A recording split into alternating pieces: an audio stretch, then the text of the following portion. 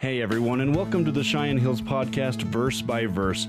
We know it's often hard to find time to spend studying God's Word, so we're happy you can join us as we read, unpack, and discuss Scripture every Tuesday and Thursday. We hope you enjoy the program. Across the street and around the world, Cheyenne Hills. Well, hello again, everybody, and welcome to Genesis chapter 22. And I don't know if we're ever going to get through the book of Genesis because I don't know, there's like 50 chapters. We're only 20. We're not even halfway there yet. But This is the big one. Genesis 22 is the one everybody needs to set up and listen. This is a good one. And the first thing it says here, I really don't like. And the first line is a tough one. It says, after these things, God tested Abraham. I don't really like tests, but God does test. He doesn't tempt us. He tests us. After these things, God tested Abraham, and he said to him, Abraham, and he said to him, here I am. And he said, take your son, your only son, Isaac, whom you love, and go to the land of Moriah and offer him there as a burnt offering on one of the mountains, which I will tell you. So Abraham rose early in the morning, saddled his donkey, and took two of his young men with him, and his son Isaac. And he cut the wood for the fire of the burnt offering, and arose and went to the place which God had told him. After the third day, Abraham lifted up his eyes, and he saw the place from afar. Then Abraham said to the young men, stay here with the donkey. I and the boy will go over there and worship and come again to you. Note that, because that's a faith statement. Verse 6, and Abraham took the wood of the burnt offering, and he laid it on Isaac his son, and he took in his hand the fire and the knife. So they went both of them together. And Isaac said to his father, Abraham, my father. He said, here I am, son. He said, behold, the fire and the wood, but where is the lamb for the burnt offering? Abraham said, God will provide for himself the lamb for the burnt offering. So, my son, so they went both of them together. Wow. Okay, so this is a lot of faith by Abraham. I think if I would have got these instructions, I'd have been doing a Jonah thing, going across the pond somewhat different direction. Yeah. This is a lot of faith. Huge. And then in a 3-day journey, what do you talk about for 3 days when you know this is what's coming up? Yeah, that's just the father having this in his mind. I mean, the two guys that were accompanying them, we don't know that they were informed of what was going on. And right. And from what's said in verse 5, I doubt they did. Yeah, I doubt they knew what was going on. So maybe they were chit-chatting, but I can't imagine that Abraham had wasn't very talkative. He probably kind of locked down. It's like, man, Lord, I don't know. I mean, I see a lot of faith here. What do you see in this first 2 chapters here? Well, and I guess I've been thinking a little bit about there's no questioning of God in other instances where Abraham either made his own spin on what God was asking him to do, or, in the case of, Sarah, well, she's my sister, right. she's not my wife, Good and, point.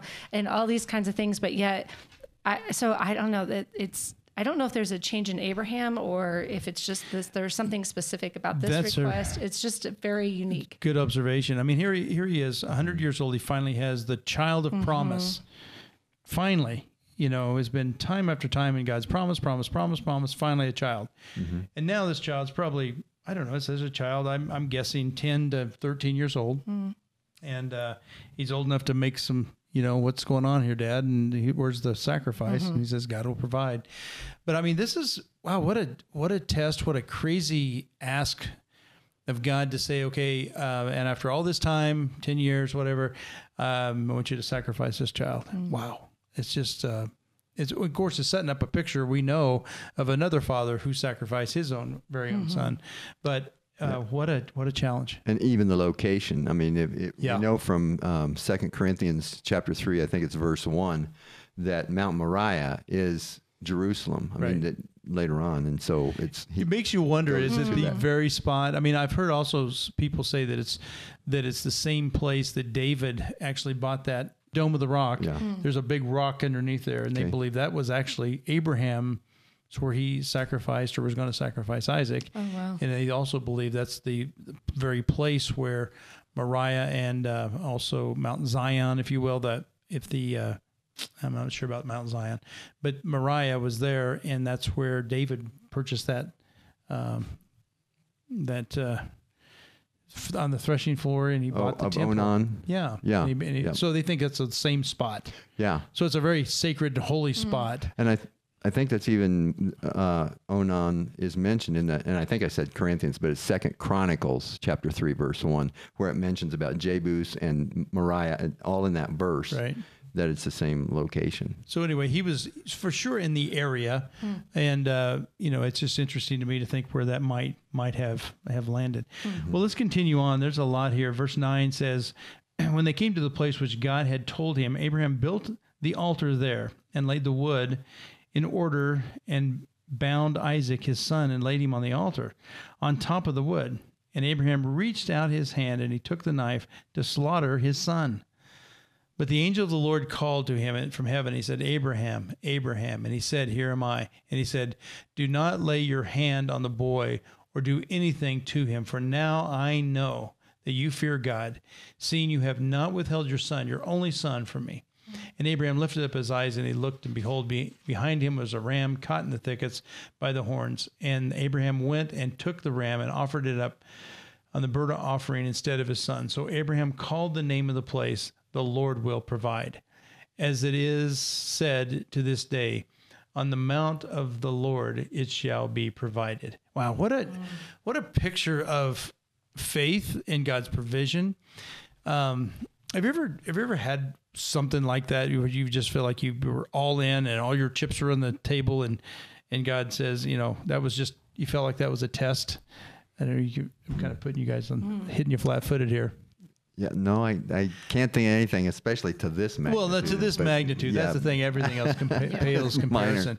But as a church planter, I always felt like, okay, so we're all in right now. It's like, whether or not this is going to come through. Let's say we were trying to find a building to meet in. It's like we're having to put all our chips in the middle of the table, and if this fails, this whole thing dissolves. This church is going to dissolve. Yeah. And I felt like, okay, God, if you don't come through, this is, and time after time you would come through, but I can't tell you the number of times I just felt like, okay, there's no security here. We got to shove everything in the middle.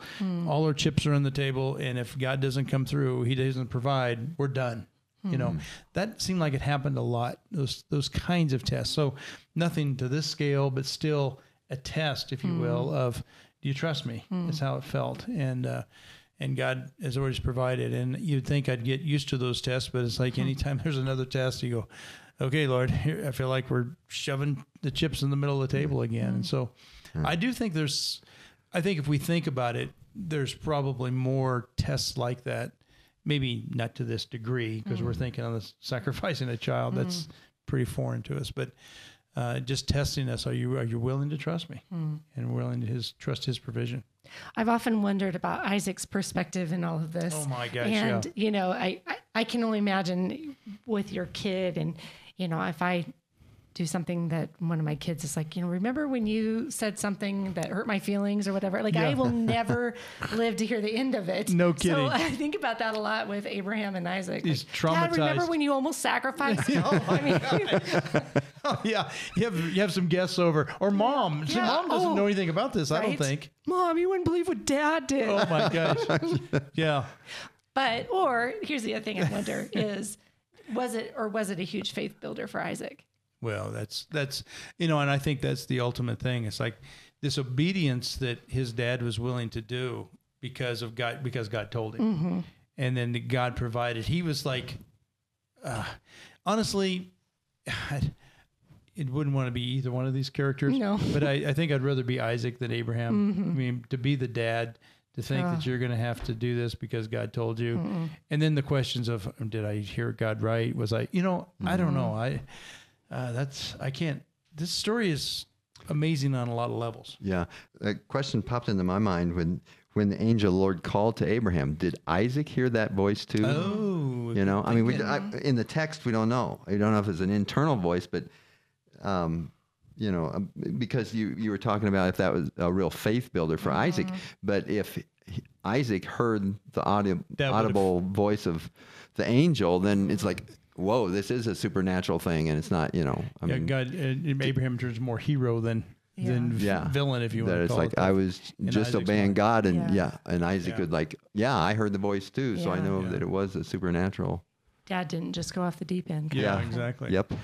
Well, I'm going to continue on. An angel of the Lord called to Abraham the second time from heaven, and he said, "By myself I have sworn, declares the Lord, because you have done this and have not withheld your son, your only son, I will surely bless you. I will surely multiply your offspring as the stars of the heaven and as the sand that is on the seashore, and your offspring shall possess the gate of his enemies. And in your offspring shall all the nations of the earth be blessed, because you have obeyed my voice." So Abraham returned to his young men, and they arose and they went together to Beersheba, and Abraham lived at Beersheba.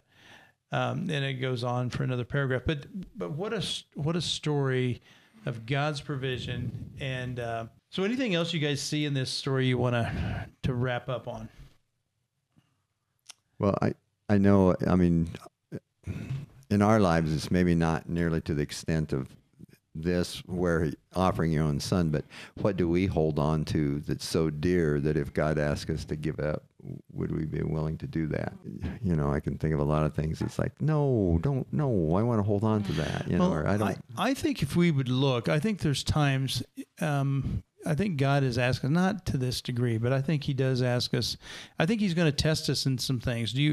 Can you let go of this? Does this own you? Does this thing, this car, this house, this possession, what does it own you? And I think if we think about it, there's probably some similar kinds of things we've been maybe challenged with. Maybe you've been challenged to sacrifice and give a sacrificial offering of financial toward a building project or something like that, and you kind of go, "Wow, this is a gut check." I know we've done a few of those, and it's like, I'm not sure where all this is going to come from, and then but God provides it, and you go, "Wow, I really didn't know we could meet that number," but it was a faith number, faith building, you know, when you go all in like that. Well, thank you again for just hanging out with us. We just finished chapter 22. We got several more to go, but thanks for joining us in this, I think, one of the great tests of all Scripture. Abraham being tested by God, and he passed the test. Hope you join us for Genesis chapter 23.